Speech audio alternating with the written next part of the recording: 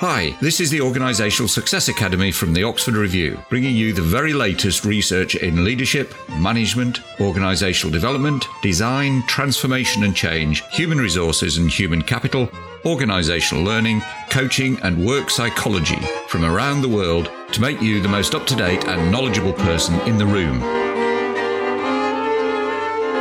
Today, I've got with us Ari Kruglanski from the University of Maryland. He's a professor there, and he's written a really interesting paper on the psychology of extremism, how motivational imbalance breeds intemperance. So, Ari, welcome to the review. And I just wondered, it's an absolute pleasure, a real pleasure. I've seen some of your previous work. And I just wondered if you could just start off by telling us a little bit about yourself, your background and your research history and interests. My name is Ari Kruglanski. I'm a professor at the University of Maryland in College Park, and I'm a social psychologist primarily interested in human motivation. Up until recently, up until the year 2001, I was very happy to study psychological processes in the privacy and comfort of my laboratory with university students as subjects, studying processes of basic human motivation, learning, cognition, behavior. But something changed drastically in my life following 9/11, the shock that all of us experienced.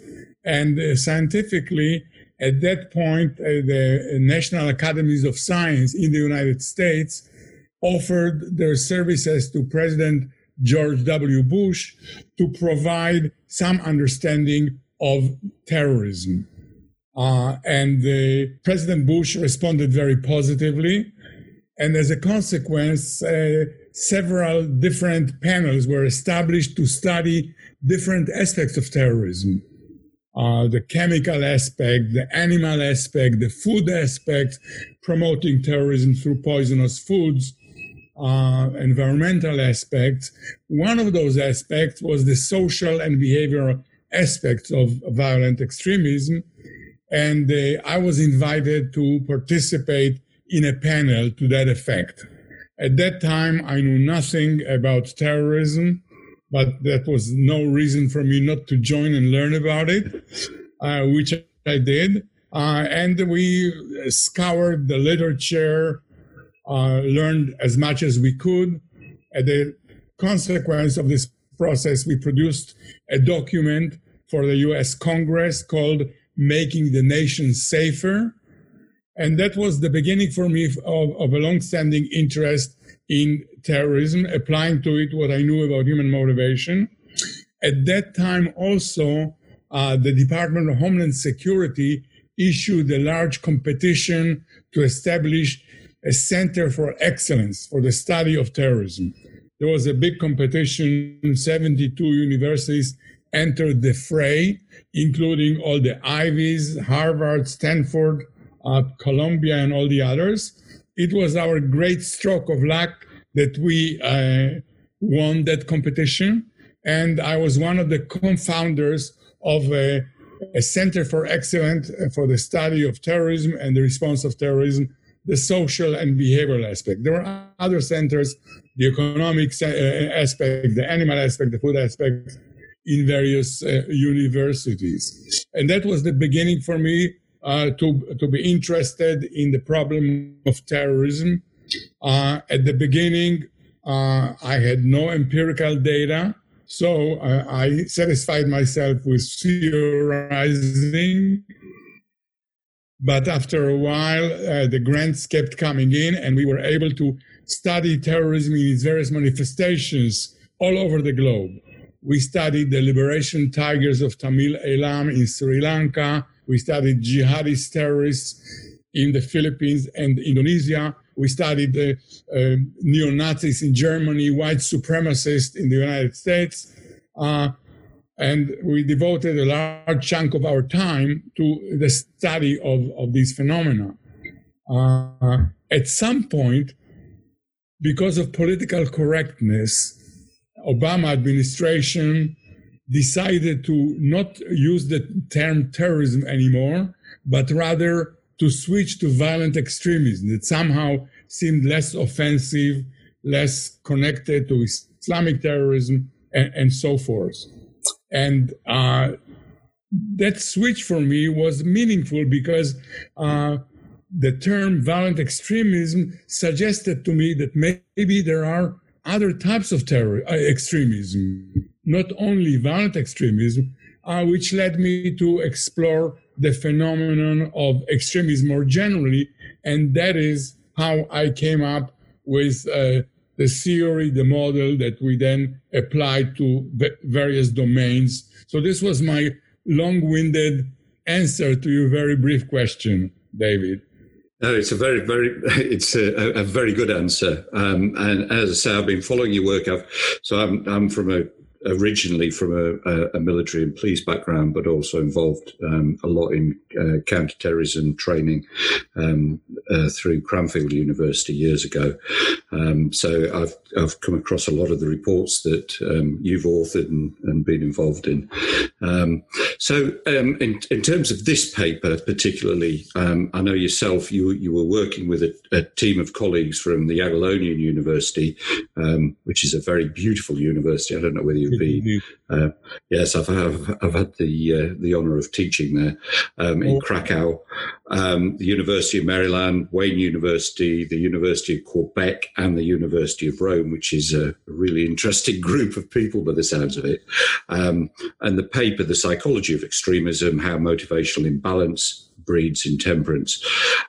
So can you just first give us an overview of what led up to this particular paper and this piece of research?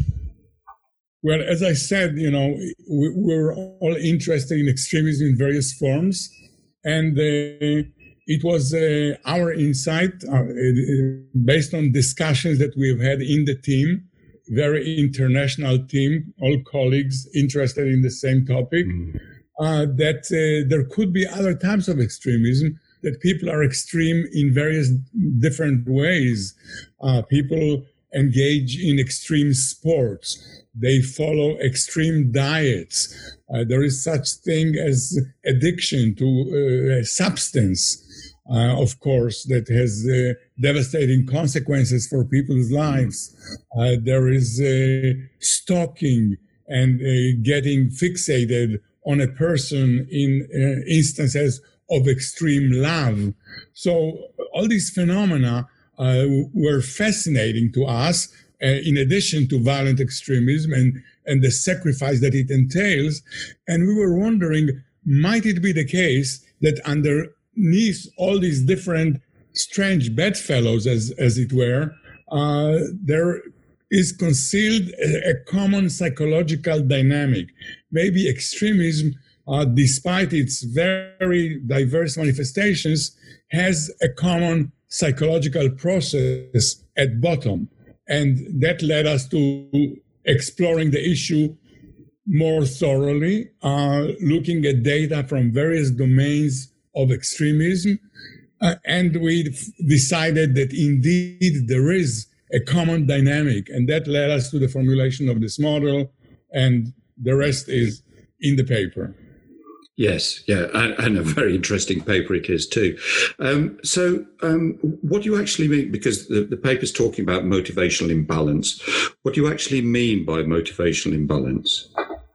This is really the core issue, David, of motivational imbalance. And our view of motivation is the following, that basically all human beings have the same set of motivations. Basic motivations, fundamental motivations, in the same way as we all experience hunger and thirst. All human beings have the instinct for survival.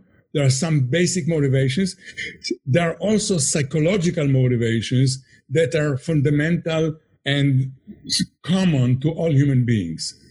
Now, of course, if you look at human behavior, it's highly diverse. It manifests itself in many different behaviors across different cultures, different customs.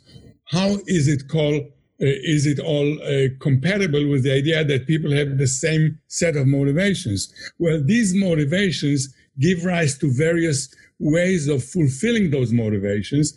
And these are determined by context, by culture, by history.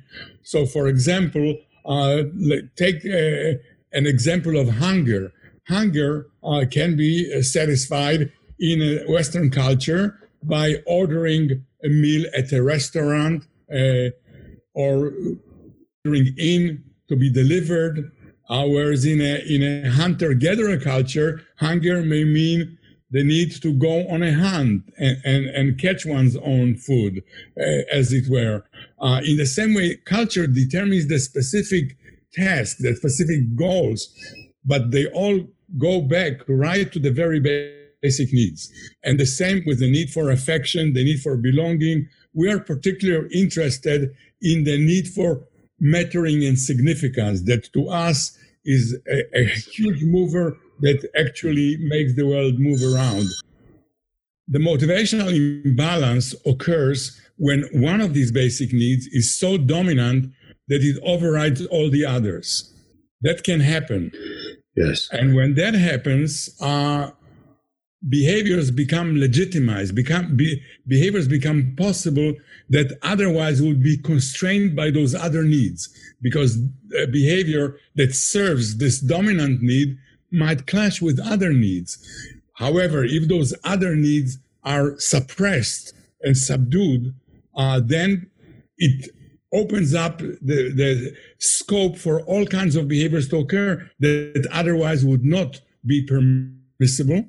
And this is when extreme behaviors happen, behaviors that involve sacrifice, as it were, of those other needs now become possible. Again, to hark back to the example of hunger, when we are moderately hungry, our eating is constrained by health considerations, by taste considerations, by all kinds of, by aesthetics. We would not eat something that is distasteful, that is bad for your health, bad for your diet. We will be choosy and selective.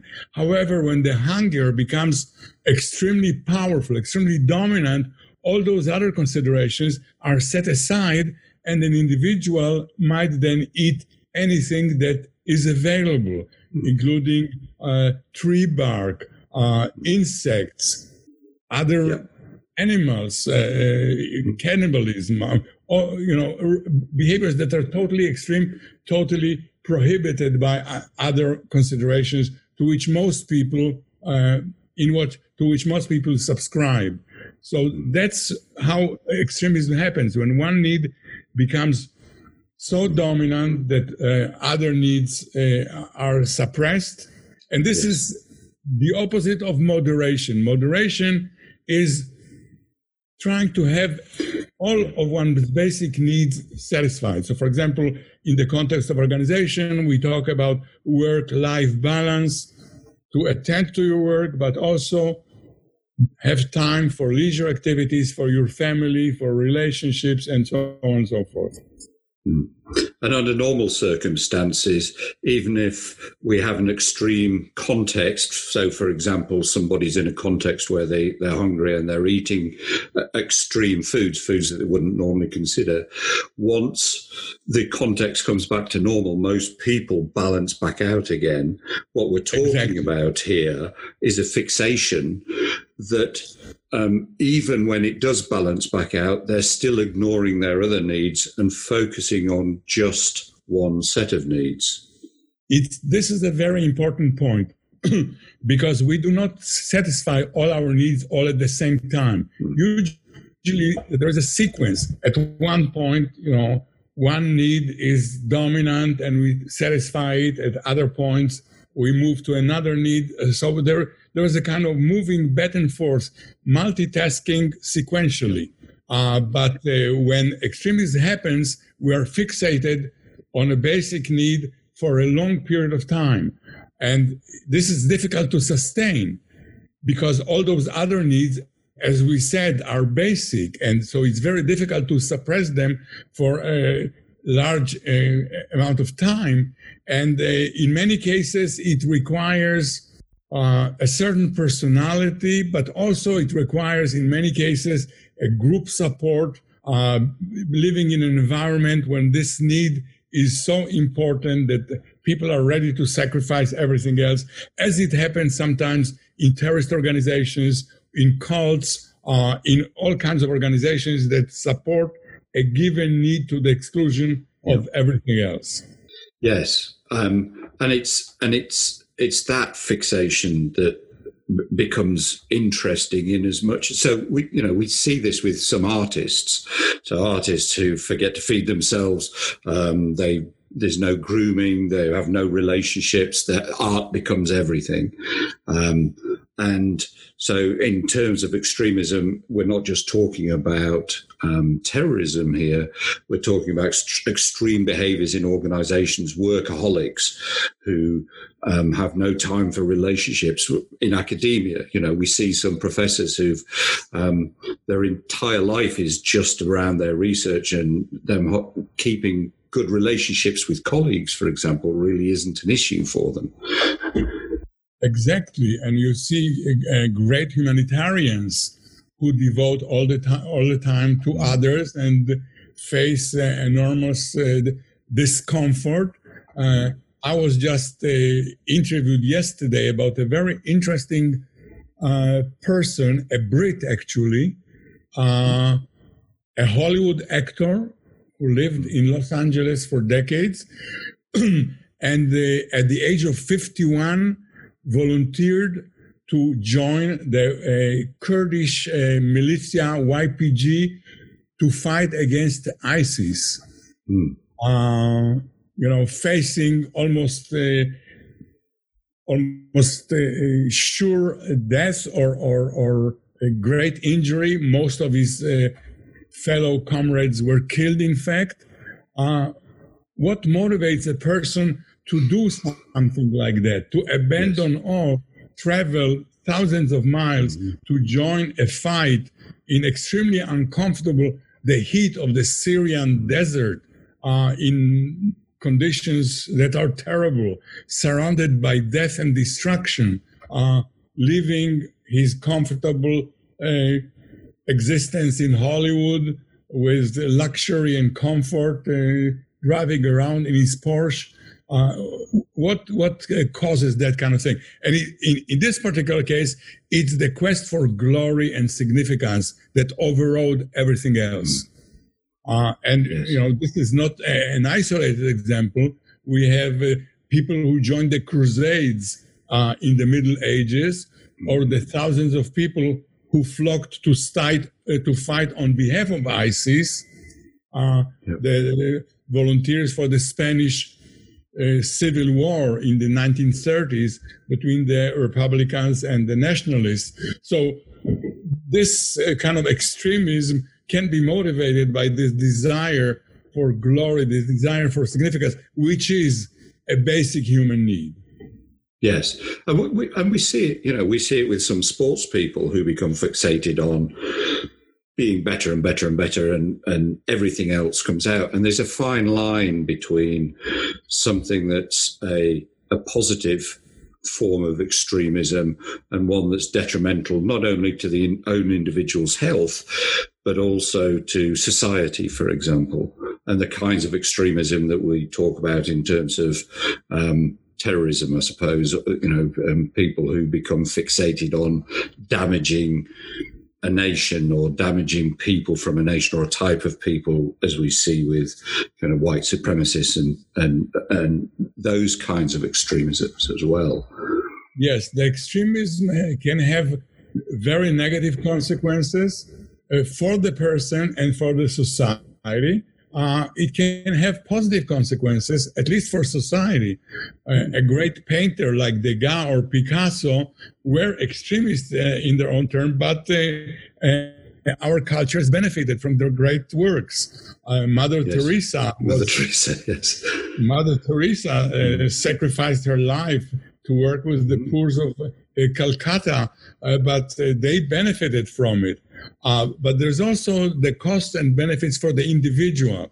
And the problem for the individual who is in extremism, that they put all their eggs in one basket, as it were. They are totally dependent emotionally on what happens in that domain. If everything goes well, they are exhilarated, they experience euphoria and great happiness that is uncommon, to us common mortals. But if things do not go well, they are cast into the depths of depression. They suffer tremendously. They don't have anywhere else to go. They do not have any other domain where they can find satisfaction and happiness. Yes, and it's it's that the distinction between being focused, but all right through to those kinds of levels of extremism. I just wonder, what are the kinds of attributes that lead to that motivational imbalance and those levels of extremism? I think that we now have started developing a scale that measures that. And we have some interesting data. So there is a personality, a kind of impulsivity that allows people to suppress everything and move into one direction. We try to see to what extent it's connected with other things.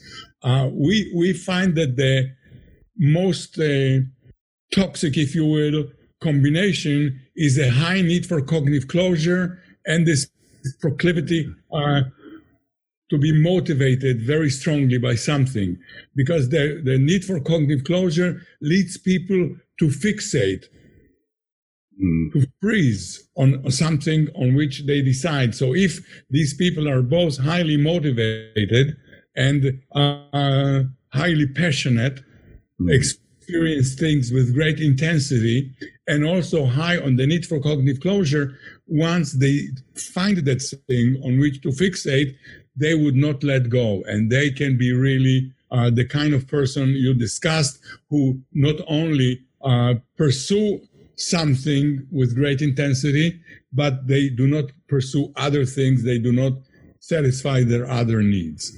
Yes, and as you say, it can become toxic extremism. So there's positive forms of extremism, but also toxic forms of it, and not just toxic for the individual, but society and things like that. So what are the main takeaways then for practitioners in organisations? Because there are extremists in organisations, and I just wondered what your thoughts were about that.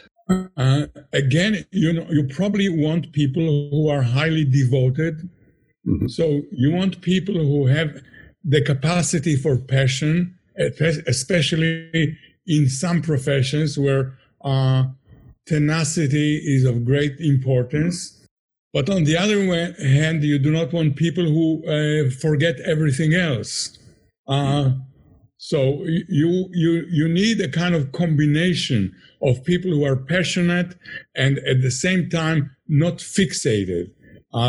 Perhaps people who are high on passion, but also low on the need for cognitive closure. People who will consider alternatives.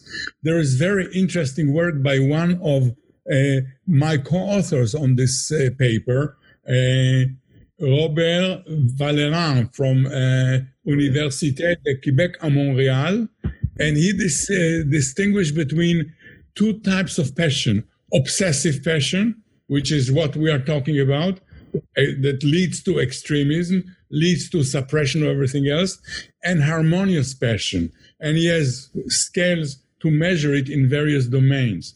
And people with harmonious passions are the kind of people you would want to have in an organization, that on the one hand, they're capable of devoting themselves to the task with great intensity that is required for success.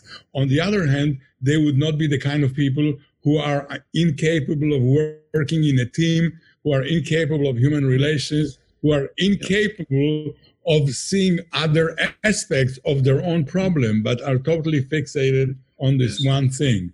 So harmonious passion, people who are high on passion, low on the need for closure, are the kind of persons that would be probably profitable for organizations to recruit.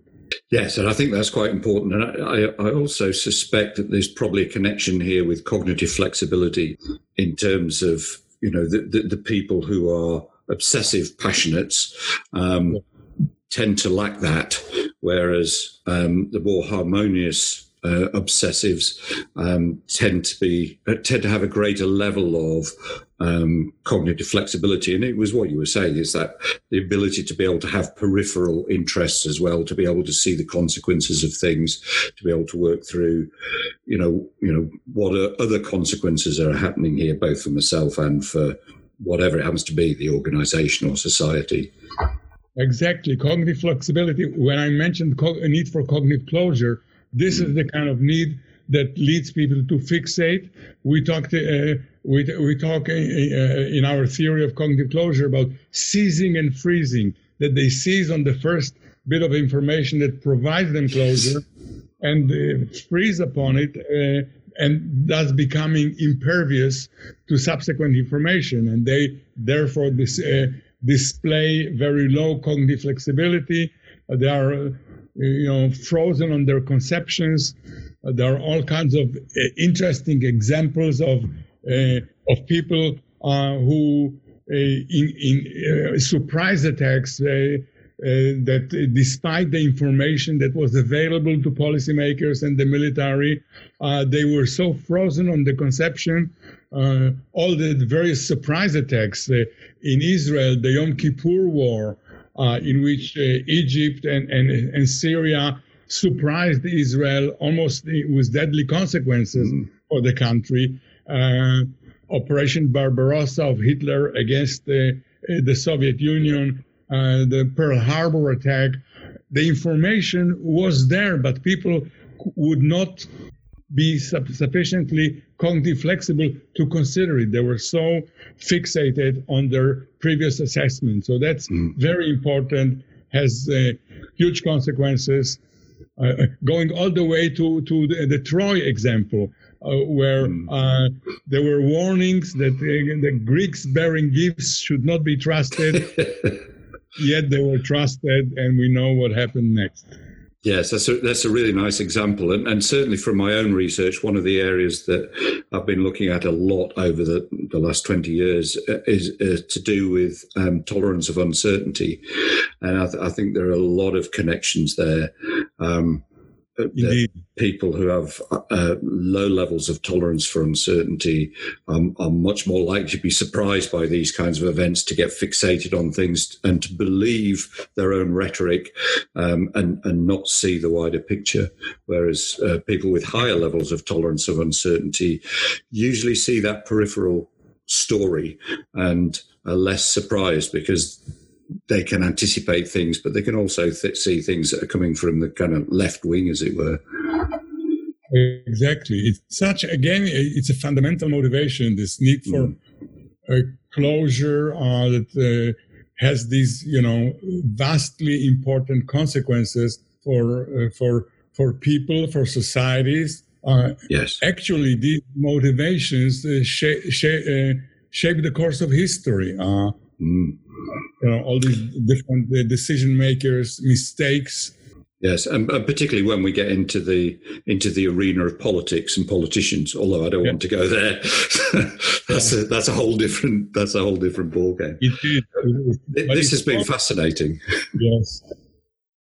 Sorry, you were going to say that motivations play out in these large-scale social phenomena. For example, this need for significance, for mattering, for dignity, for recognition is something that motivates large social movements across history. It's what philosophers like Hegel, Fichte, Kant, Sartre, Marx talked about in understanding great social movements, the revolutions of various kinds. The French Revolution, it was all about dignity, about equality, about fraternity, about the Russian revolutions, the war of the classes that inspired by Marx. Yes, the American Revolution. They all were motivated by these basic human motives. So we as psychologists are very modest in studying individuals, but these aspects of human psychology play out in larger macro level events that shape the course of history. And John Stuart Mill actually asserted as much in 18th century to say that all social phenomena have their basis in the human nature. And that's what he must have meant.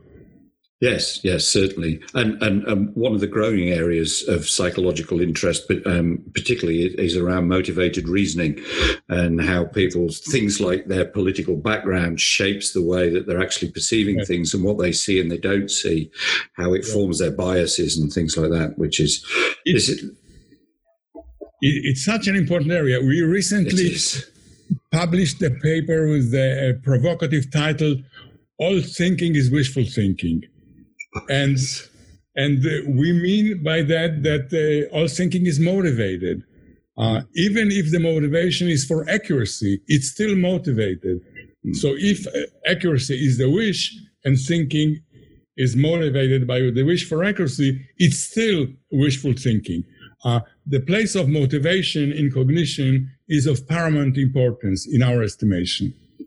Yes, I would absolutely agree with that. And it drives an awful lot of not only people's actions, but the thinking behind the actions, but also their perceptions, what they see and what they don't see, what they think about, they don't think about. Yeah, absolutely. I could be here all day with this one. I'd just like to thank you so much, Ari. This has been absolutely fascinating.